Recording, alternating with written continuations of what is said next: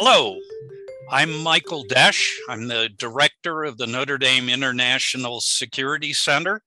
Welcome back to Outside the Box, a podcast series that I do with my co-conspirator, unindicted, at least so far, former Senator and former Secretary of the Navy, Jim Webb. Jim, great to be with you again.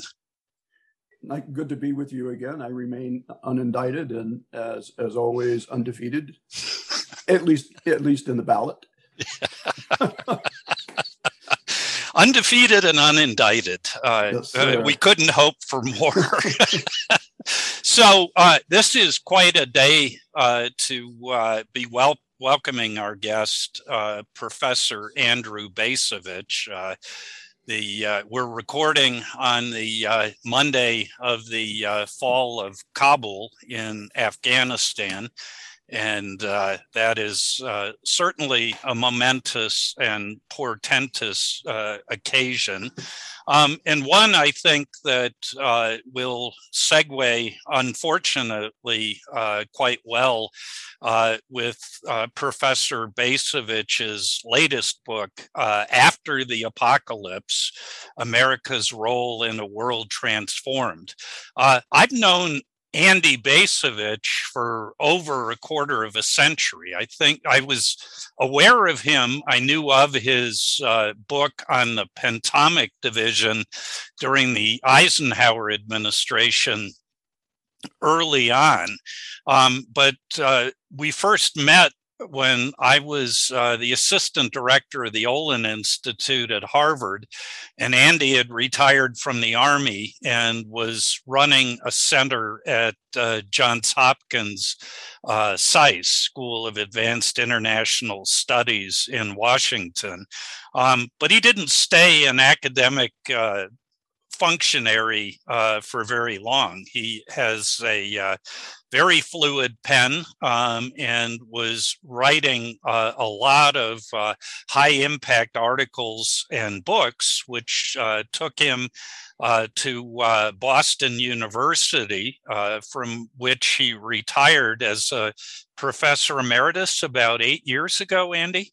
Yep. But he hasn't rested on his laurels. In addition to writing a number of books since he retired, he's also the president of the Quincy Institute for Responsible Statecraft in Washington, D.C., a very interesting and high impact think tank that in a way engages many of the issues in the book today. So, Andy, great to have you on Outside the Box, and great to be able to read yet another thoughtful and thought-provoking Andy Bacevich book. So, Jim, how should we frame our discussion with Andy today, especially given the events in Kabul and throughout Afghanistan?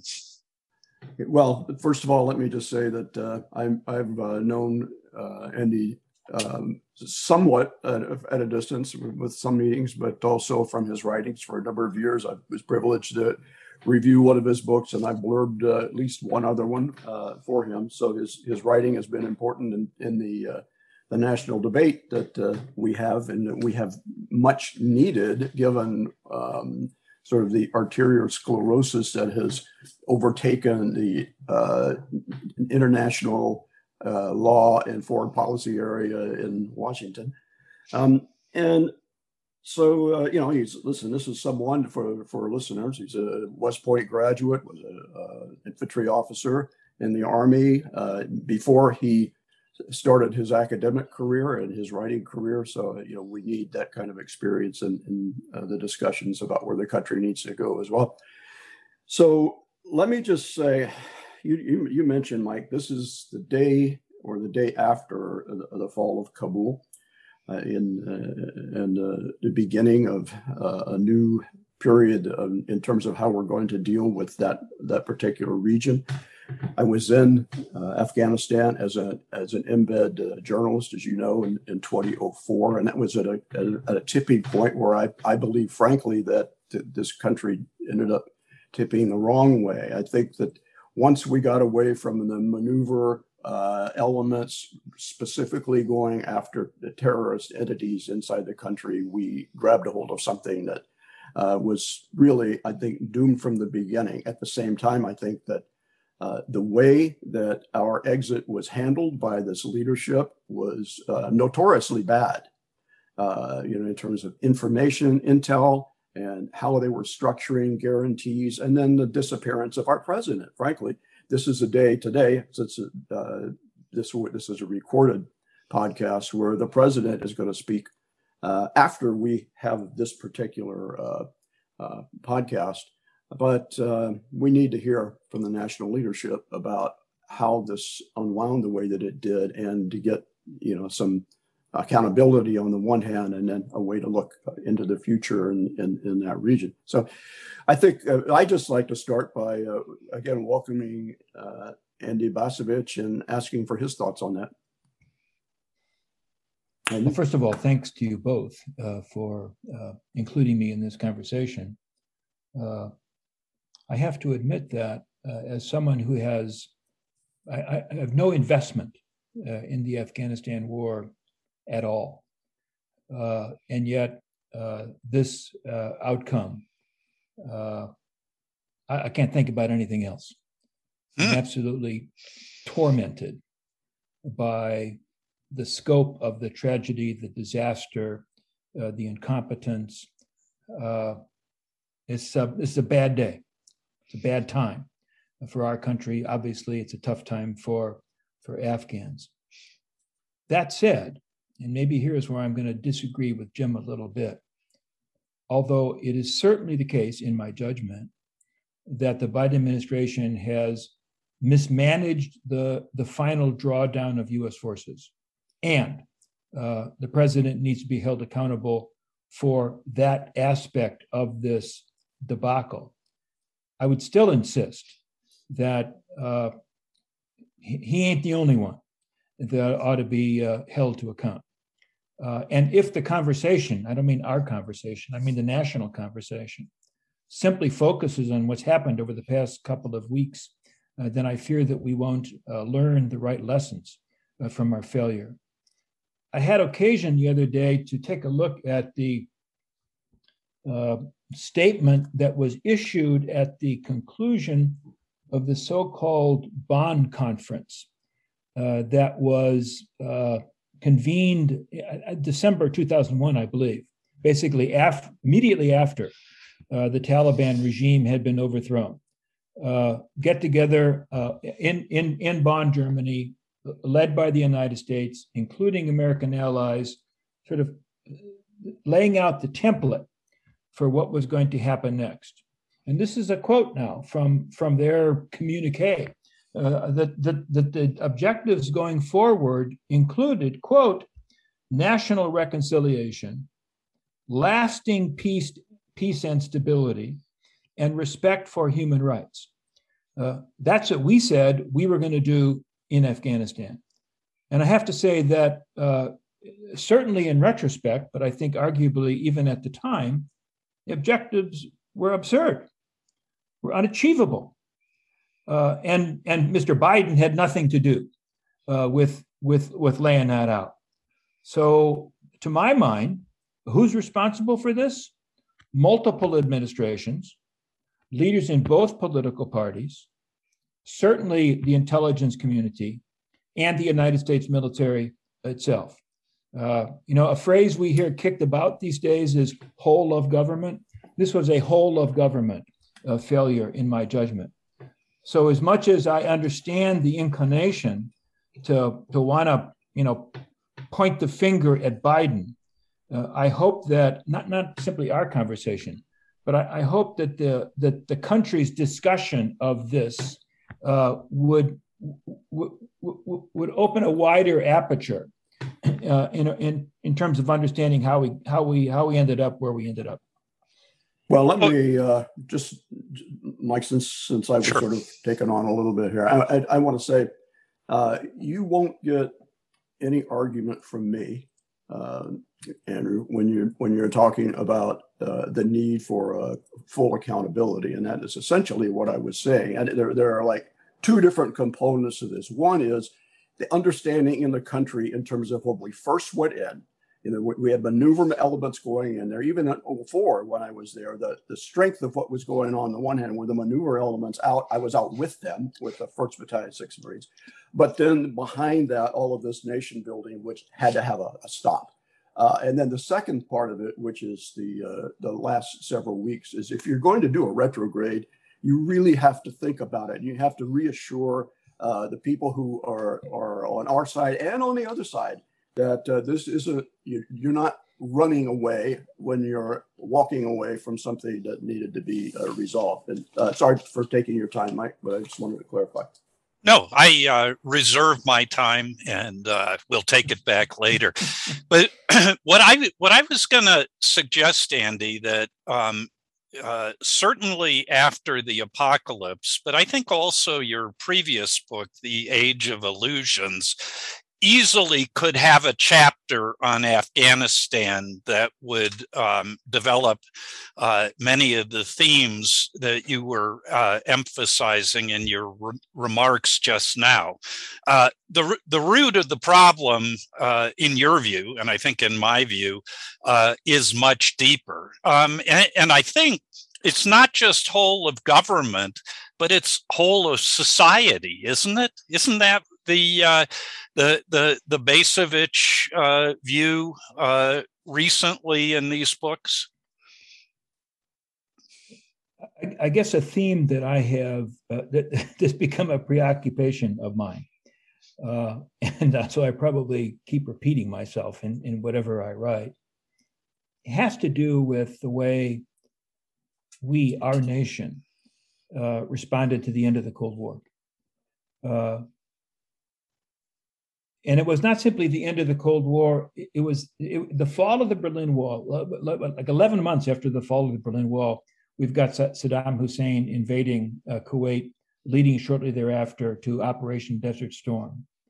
I think those two events together, fall of the Berlin Wall, Desert Storm, created a set of expectations that have proven to be deeply problematic. And the expectations had an ideological or a political component, and they had a military or security component. On the ideological side, the expectation was that we had reached the end of history, to use Francis Fukuyama's famous phrase, that democracy, our version of liberal democracy, was going to prevail everywhere. We just needed to nudge things along. The military, the security expectation was that we had now figured out we'd mastered war, and therefore the instrument of force at the time we're in the 1990s and then after 2000 was far more useful in hurrying history up to its intended destination. I mean, Jim may have different recollections, but we both basically grew up at the same time during the Cold War, notwithstanding the wars in Korea and Vietnam. It's at least my recollection that the American people, American political leaders, viewed force as something that ought to be husbanded, kept in reserve. The idea was to contain the enemy. The idea was to avoid war. Now, we strayed from that path in many different ways, but nonetheless, there was a reluctance to use force that was a continuing theme. When we get past the Cold War, I think that reluctance goes away, and we enter into a period of military activism. The first Gulf War is an example, but even before the first Gulf War, we had Panama, then we've got Somalia, we've got Haiti, we've got Bosnia, we've got Kosovo. Then 9/11 happens, and of course, then we embark upon this global war, always with an expectation. I think the expectation probably was, stronger in Washington, D.C. than it was in Indiana, but nonetheless, an expectation that American military power can fix things. And the record has been, at best, mixed in that regard. And I think that in this episode, this longest war in our history, not the biggest war, but in terms of duration, the longest war, is a repudiation of that expectation. Whether or not the American people and or our leaders in Washington will correctly read the lessons of Afghanistan. I guess correctly means read the lessons the way I think they should be read. But whether they will correctly read the lessons of Afghanistan, I think very much remains to be seen. And frankly, I'm skeptical about it. And the reason I'm skeptical is because I think the analysis is going to focus on the failures of Joe Biden. They are real, but I don't think that they are. I don't think they offer a full explanation. Yeah, I know. Well, I think maybe in the next couple of weeks, people are going to rightly examine how this attempted retrograde fell apart. And I think that's fair. And I think this administration, I think the military leaders need to answer for how this how this fell apart.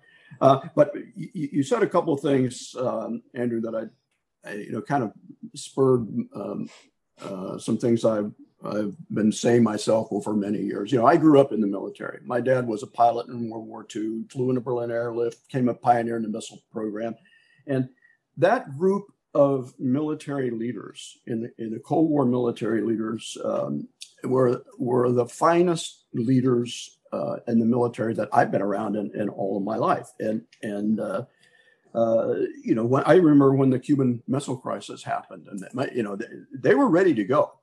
But there's a difference between communicating to your adversaries and your friends that you're ready to go, and then going without really, not ready, ready, fire, aim, which is sort of what we've been doing. But when you mention the end of the Cold War, let me take you back to 1987 when I was Secretary of the Navy, because I've written, actually, I think I may even have written a note to you on your second to last book about this. I believe this whole process in the Middle East began in the Iran-Iraq war, right after, if you'll recall, with the Iran-Contra issue, people were sort of stunned in the region that we had sent weapons to Iran during the middle of this Iran-Iraq war. Right after that, it's when I was waiting for my confirmation hearing, we decided that we would flag Kuwaiti oil tankers as American vessels as they went through the Straits of Hormuz. Kuwait at that time was the number one ally of Iraq, ironically, in the Iran-Iraq war. And I think there was a signal in there that I never physically heard, but there was a signal in there that to the region that, no, we haven't tilted toward Iran.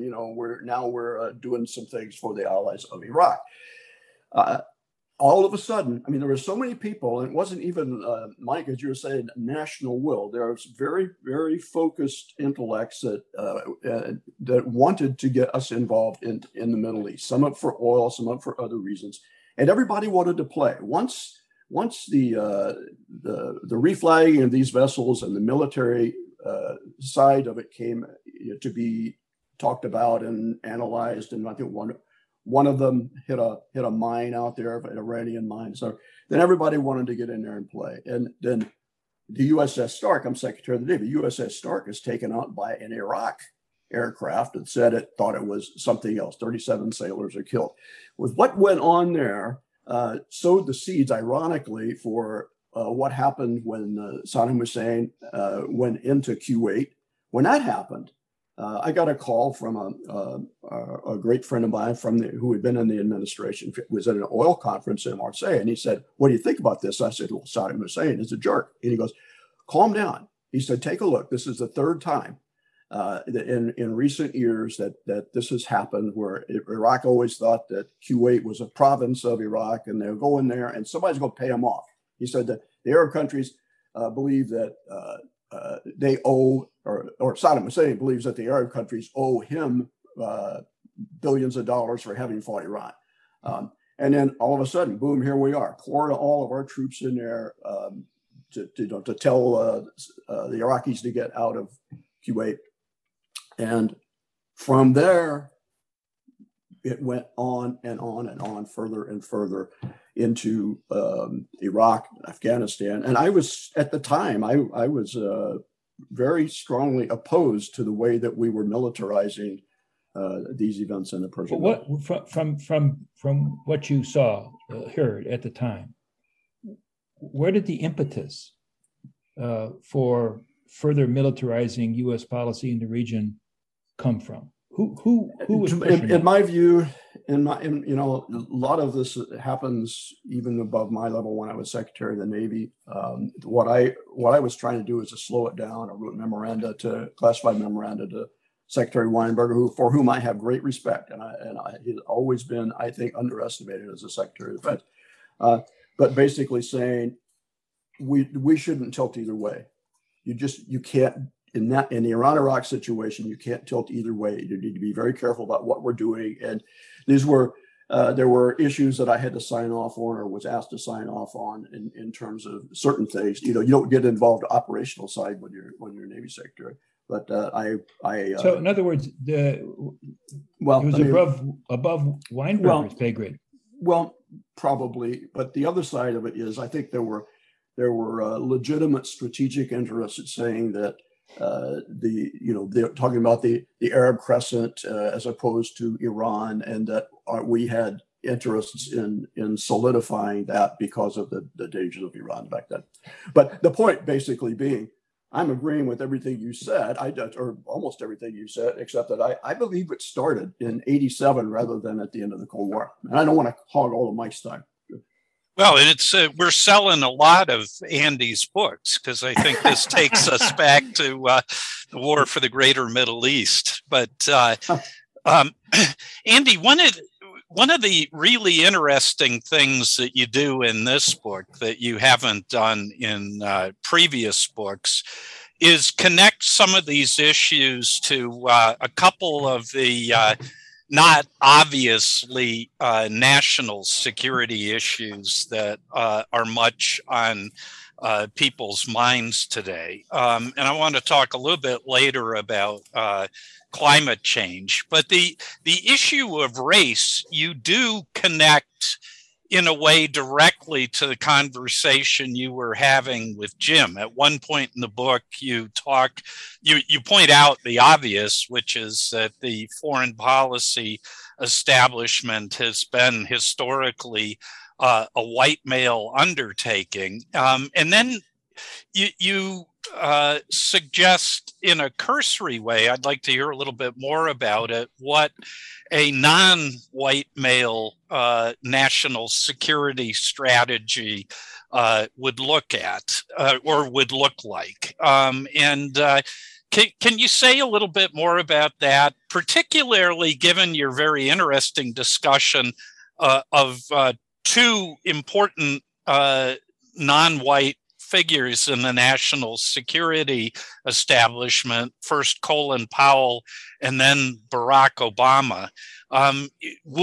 Would a more racially diverse establishment help us avoid the sort of debacles, the most recent one being Afghanistan? And if so, how? No, my answer to that question is no. I mean, I simply, what I'm about to say is politically incorrect, but I simply don't believe that changing a racial mix or a gender mix in some entity, whether it's government or the University of Notre Dame, is going to thereby automatically yield greater wisdom in terms of governance. I'm just not there. Now, You're asking me to talk about the weakest chapter in the book. I know it's the weakest chapter in the book. It's the least developed chapter in the book. And frankly, I'll be interested to see if some of the folks who listen to this and read the book, what they think of that chapter. But here's what I was trying to say. The national security elite has been white and male. Yeah, less so today than was the case in 1947 when George Kennan wrote Sources of Soviet Conduct. But it has been a white and a male enterprise. Why does that matter? I think it matters because the members of that group have tended to view international politics through a particular lens. And it's a lens that focuses on great power competition as it became framed in the latter part of the 19th century and through the 20th century. I mean, if you really want to cut to the chase, it is the United States and the United Kingdom against Germany, the United States and the United Kingdom against the Soviet Union in the Cold War. I know that's an oversimplification, but I think that gets to the essence of it. I don't necessarily find that objectionable because, yes, Nazi Germany was a threat to the United States, to our well-being. Yes, so was the Soviet Union. But I think that angle of vision tended to blind decision makers to other aspects of international politics. They were looking east-west, therefore they did not look north-south. And so, for example, the disintegration of European empires, and to some degree the American empire, that occurred in the wake of World War II was treated as kind of an afterthought by American policymakers. What was happening in sub-Saharan Africa didn't much matter. Well, it really did matter, or arguably mattered more, if for a person of color, conscious of the racial dimension, implicit, not explicit, racial dimension in this East-West perspective of international politics.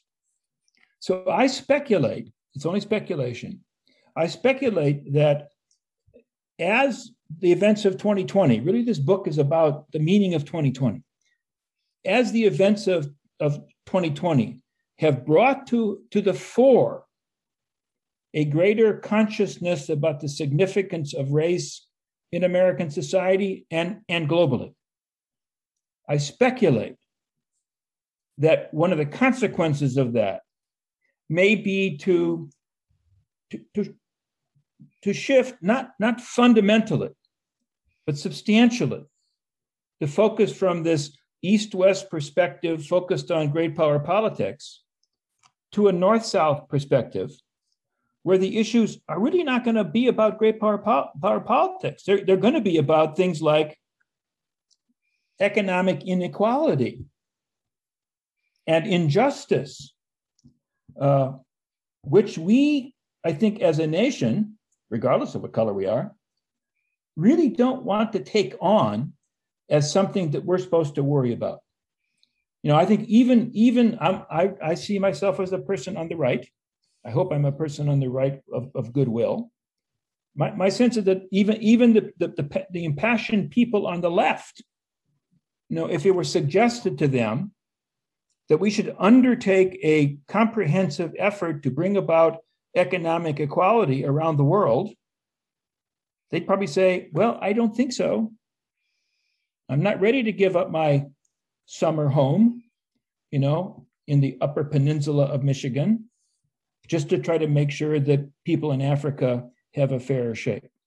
But I don't know that this reorientation is going to happen.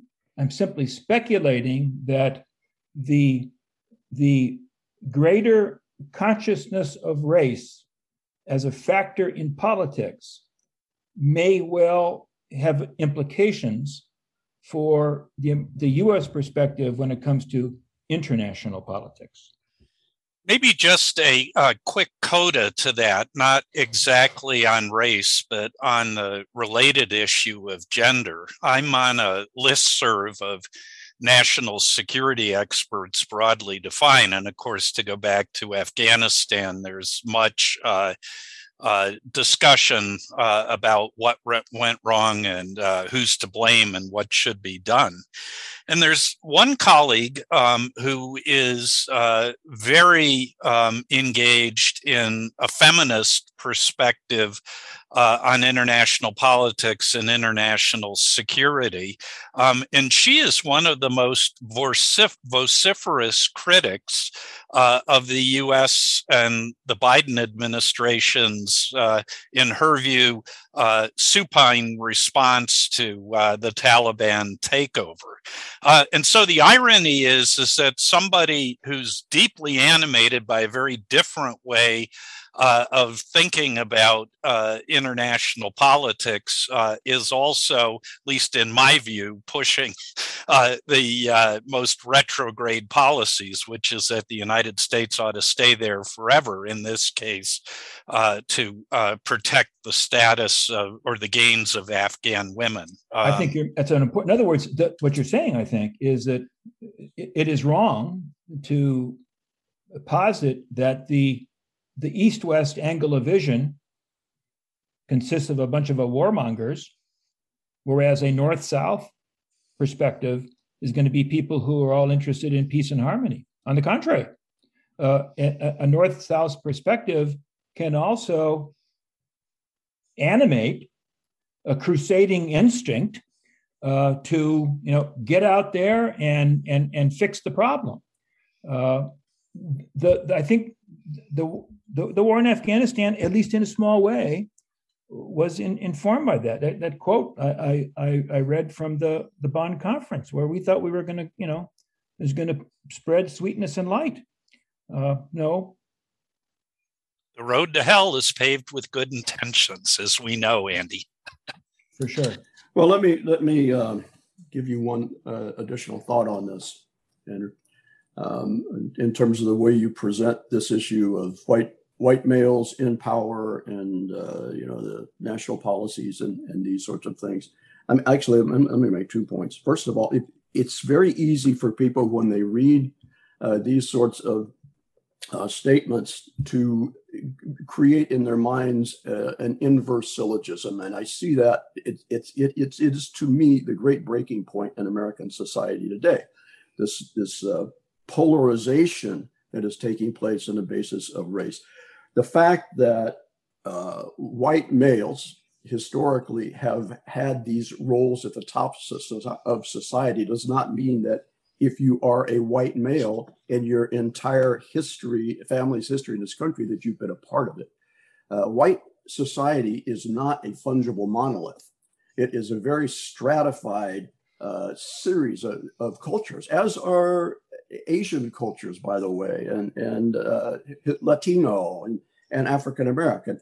There are certain cultural substrata that are at the very top, and there are others that are at the bottom. And when this type of discussion has taken place, the people from the cultures that have been left out, the white people from cultures that have been left out, are feeling the burden and getting very angry about the insinuations that they and their families have ever really had white privilege. So we got to be very careful how these things are stated, or they're going to be used, and they have been used in a way that's been very damaging to harmony in our society. The second one is when people start talking, I see this a lot these days, talking about how the white populations of the world, dominated and colonialized, et cetera. Yeah, there has been a lot of that, but it's not simply a white issue. You go to Asia, the Chinese expanded through assimilation and conquest. The Japanese and the Koreans gone back and forth, you don't know how many times. The Chinese have been inside Vietnam. The Japanese are the worst occupiers of Vietnam, if you ask the Vietnamese people. So that these are power centers, historically power centers. And on the other hand, I want to strongly agree with you on this notion that we have not looked south enough in our area, in our continental area here, in order to solve problems. I've said something in a hearing, I think it was a Foreign Affairs hearing, Foreign Relations Committee hearing, to the Secretary of State when I was in the Senate about, if I were the president, I would want to send my Secretary of State down into Latin America, not over to the Middle East, in order to solve a lot of the problems that we have, and that the narco state below us and the insurgencies along the borders and all these sorts of things. We're not paying attention to them, and you can do that in a way that incentivizes not only good relations but economic prosperity in that part of the world. In the last chapter of the book, Jim, where I tried to, instead of just mouthing off, offer some kind of a prescription going forward. I suggest, back up a second. A central point of my book is that the threats that matter most to us today are no longer out there. They're no longer in Central Asia. There are threats out there. There's problems out there. Certainly, the rise of China is a concern. But in terms of what threatens our way of life here and now, your grandkids, my grandkids, I've come to believe that the threats are back here at home. That it is climate change, economic deterioration, pandemic, borders that we can't control, the dysfunction that within our society. Those matters, those are the things that really demand priority attention. And therefore, this is my sort of strategic prescription, as it were. I say, what we need to create what I call a North American security zone. We need to establish special relationships. We don't need a special relationship with the United Kingdom. We certainly don't need a special relationship with Israel. We need to establish serious special relationships with Mexico and Canada. Those are the two most important countries to us, to our security and our well-being. They are different countries. They have different sorts of concerns, but we need to put our arms around them and worry less about the security of Western Europe, of Europe, I should say, which in my judgment, the Europeans can handle it themselves. Even in Europe, they are reestablishing a lot of their historical relationships out, beyond the post-World War II era. You see Germany and Russia, for instance, they've long been, had positive relations before the wars of the last century. But when you were saying that, I read a Pat Buchanan article night before last, and I was thinking of your book. I want to read a couple of sentences. America is unable to win wars she chooses to fight. She cannot or will not control and defend her borders from a mass migrant invasion. She cannot halt an outbreak of criminality and killing in her great cities. She has not run a trade surplus in 4 decades. Her dependency upon foreign producers is unprecedented, and her budget deficits continue to break records every year. Is that not a description of a failed or failing state? What do you think? Well, I have to say, I agree. I could quibble about the details, but it does make the point that whereas our national security priorities since World War II and even after the Cold War have tended to focus on these faraway places, I think it's time to rethink that. I would argue that probably the most egregious example of that was when Jimmy Carter promulgated the Carter Doctrine and designated the Persian Gulf as a vital U.S. national security interest. A few minutes ago, you were talking about the Iran-Iraq war, the Stark incident as a turning point. my sense of the real turning point there was the promulgation of the Carter Doctrine. That once that happened, the bureaucratic wheels started to turn. Let's create a rapid deployment joint task force. Let's create a central command. Let's begin doing exercises in Egypt. Let's start to prepare war plans to intervene in the Persian Gulf. At first, we thought we were going to intervene to stop the Soviets, which I think was an absurd scenario. But when the Soviets went away, we dust off the war plans, and we're now posturing against Saddam Hussein. I think that entire sequence of actions was not informed by a coherent appreciation of our strategic interests. So I know Buchanan gets tagged as an isolationist. I don't think I'm an isolationist, but I do think that there are concerns closer to home that demand far greater attention. So I want to see your Pat Buchanan and raise you Donald Trump, because I was thinking when I read that last chapter in your advocacy of a posture of sustainable self-sufficiency. There were a lot of places in the book where you delivered, the reasonable and well-deserved critique of Donald Trump, the individual. But it was often, or at least sometimes, in the context of saying that some elements of Trumpism were not completely unreasonable or, completely morally deplorable. Am I reading too much into that, or is maybe a little bit? When he became president, I actually wrote an essay in Foreign Affairs that nobody paid attention to, but the gist of the essay was, viewed from a certain angle, America First could have potential as a basis of policy. The problem with Trump, again, in my personal view, is that he was utterly incompetent. He had negligible attention span. He didn't bother to appoint subordinates who actually shared his perspective. And to my mind, there appeared to be very little process. Here's our objective. Here's the 10 things that we're going to do to achieve our objective. Here's the 10 people that are in charge of those 10 things, and I want to hear from them every 2 weeks. I don't think any of that happened in the Trump White House. So yes, there were certain instincts that Trump expressed, and I think Jim touched on one of them.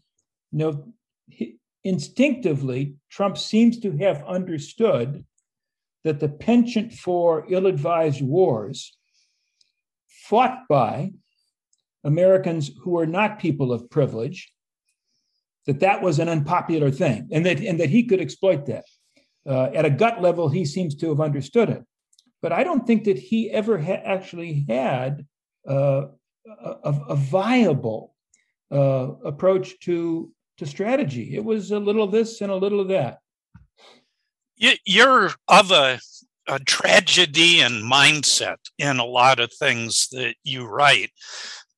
And I wonder if you couldn't characterize this as yet another tragedy of contemporary America, that the only recent politician, who's had their finger anywhere near the pulse of the world that we're really in was somebody as obviously flawed as Donald Trump was.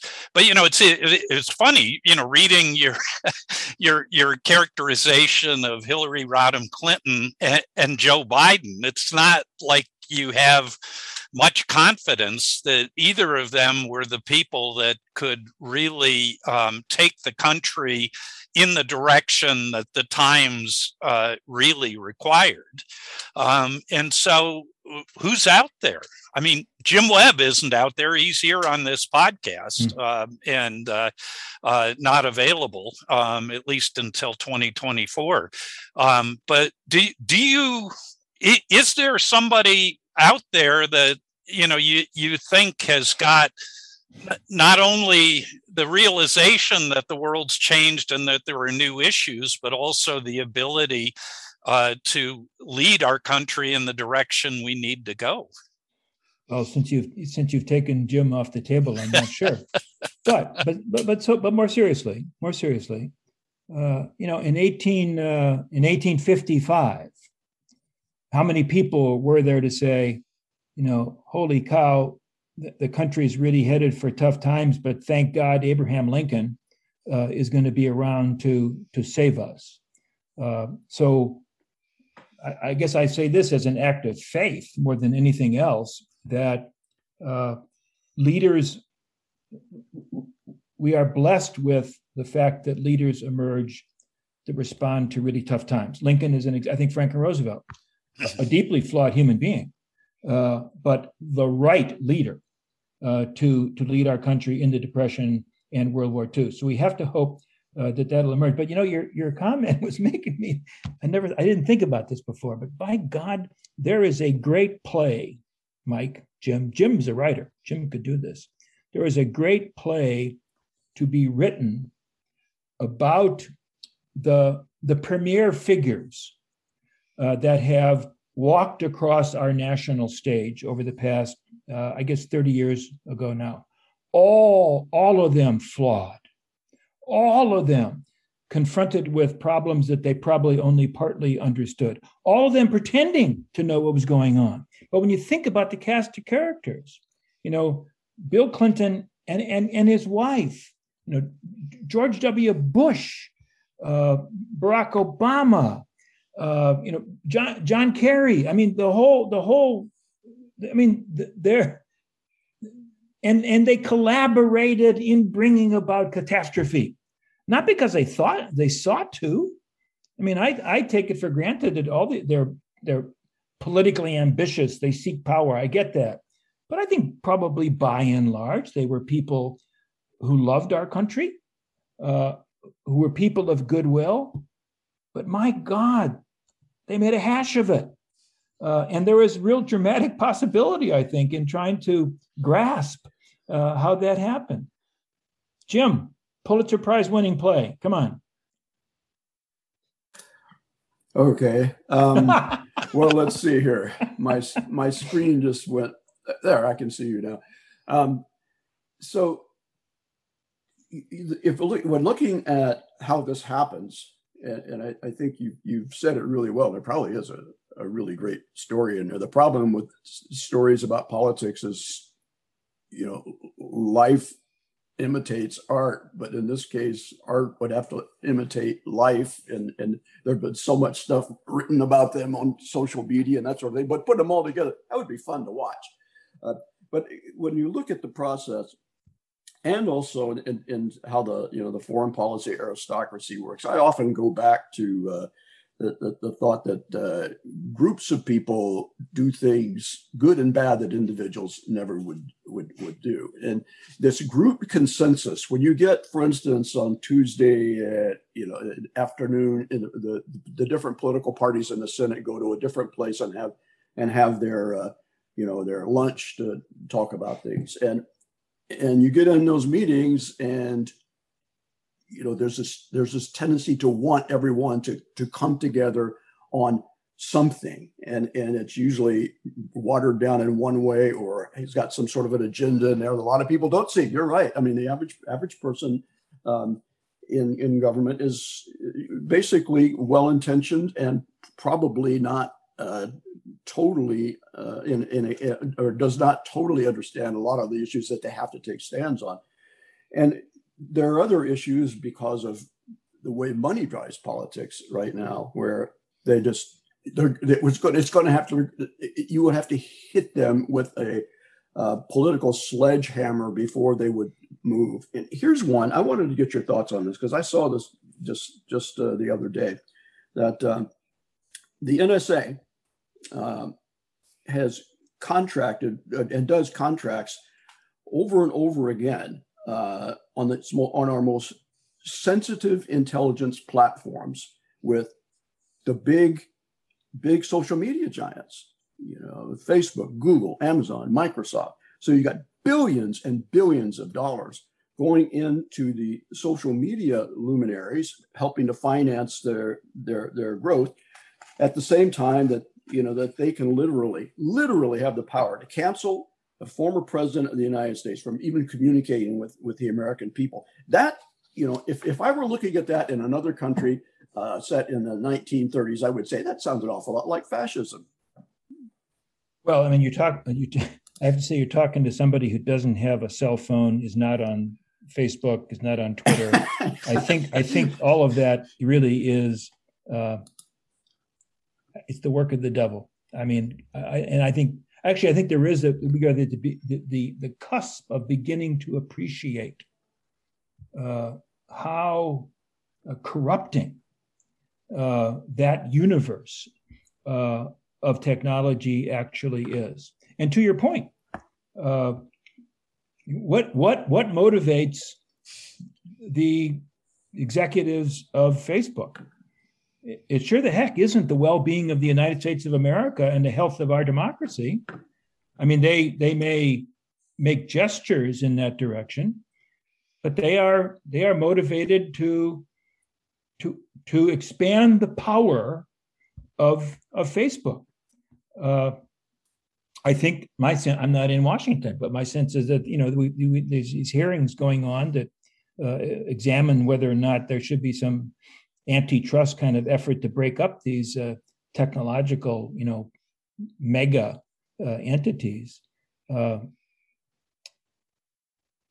I can say is I'm bothered, and the fact that I'm not on Facebook, obviously, doesn't mean a lick. So the question then, Andy, is how we get the people who are on Facebook, Twitter, TikTok, the alphabet soup of things that you rightly regard as the devil's instrument, not to be corrupted by them. And thinking back to your idea for a great play about the flawed characters of so many of our leaders. So how do we convince cynical young people that despite the flaws of our political system, of our society, and our individual leaders, that politics is still something worth taking seriously, and that rather than throwing our hands up and saying it's a swamp out there where Jim lives, it is a swamp, but that maybe they can come to town to drain the swamp. I'm not sure most young people haven't given up on that, but what's the argument, or how can we inspire them to think that that's possible, and that politics, despite all these problems, is still a noble undertaking? Because I just don't see our system working without people, including especially young people, ultimately believing that. Well, I think you put your finger on it, and I'm not a young people. So yeah, my outlook tends to be pessimistic. I think that probably comes through in things that I write. But I do instinctively agree that salvation will come from younger people. I say that in the beginning of my book. I say I didn't write this book for my contemporaries. I mean, we're about to leave the stage, and I think my generation doesn't really have a heck of a lot of standing to say, well, here's what we need to do in the future. Okay, boomer. That's what my kids say to me. Right, that's exactly right. But how to what? Activate a reform instinct in young people? Maybe it's happening. Maybe it's happening, and we old guys just don't appreciate it. But that's where salvation will come from. from the next generation or the generation after that, and they better hurry because I'm not sure that we can delay much longer in trying to turn things around. Well, Jim, how are you going to hurry them along? Well, I remember giving a speech a few years ago at a high school, local high school here, and one girl who was getting ready to graduate stood up and gave a great response. I mean, she says, I want something to believe in. Give me something to believe in. And I think with all of this massive criticism of every aspect of American society and history, whatever, has killed a lot of the ability of young people to believe. And if you want to have a noble undertaking, if you want to say political process is a noble undertaking, you must be able to tell them that they're involved in something that has greatness to it, however flawed. And also to ask them to please remember that democracy is fragile. Participatory government is fragile, and it can easily become undone. And, we're seeing this in a number of countries, particularly in Asia right now, where people who've been with us in concepts are kind of looking at their leadership systems and the ability to have an open and participatory society is really at risk right now. And there's a mission to that. Here at home, this is where I agree with Andrew, here at home, we have to solve the issues of who we are as a people, number one. And that should be a fair debate, but a fair debate on all sides. And then give them something to believe in and let them go out there and try. I mean, it's kind of funny, Mike, you mentioned want to go to Washington to drain the swamp. I think some people came with a motivation to do that a few years ago, and it's a pretty big swamp. I mean, one thing, Andrew, you were mentioning, you wrote an article about when Trump came in about, well, maybe there is some sort of possibility here. I wrote a little blurb in the Wall Street Journal. They took like 200 words from different people about what would you expect. And the one thing that I said then is he in order to be successful, he would have to bring in good people in order to manage the most complex bureaucracy in the world, which is the American governmental system. In the average corporate executives, we get them in the Senate level too, not just people running for president, thinks it's going to be easy. They think they're going to come in and they're going to put the types of policies together that they did when they were running a company, and everything is going to go click, click, click, and it doesn't. And that's really, I think, where the Trump administration fell apart. They couldn't get good people in. He didn't put people in and work through the system. You have to do that. But I don't regret any of the time that I spent in government. I did almost half of my professional time for many years. I'd come back in and work. I like the idea of working with good people and motivating them and trying to get things done. And then after a while, I like my freedom. I love to write. I like journalism, getting away from it, getting some perspective so you don't get caught up and harnessed by the very system that you want to lead. Andy, why don't we give you the penultimate comment, and then we'll ask Jim for the benediction as we're approaching the witching hour here on Outside the Box. I don't think I have a lot to say. I mean, what I want to say is thank you to you both. I've been doing a lot of these book talks, as you can imagine. Mostly I just hear myself blather on. This has been fun. It's been instructive. You've both given me things to, I got my own takeaways. And for that, I'm very, very grateful. So it's been super. I'd love to do it again. But the both of you got a wonderful thing going here. So keep it up.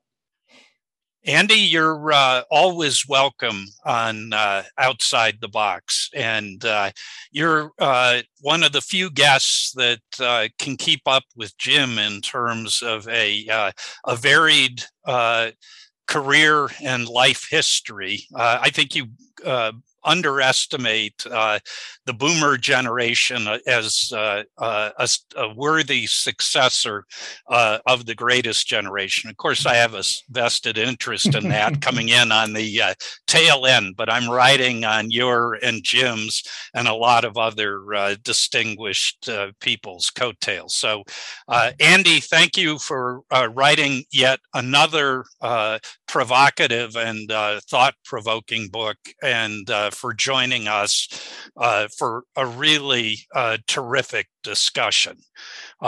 Jim, any last words?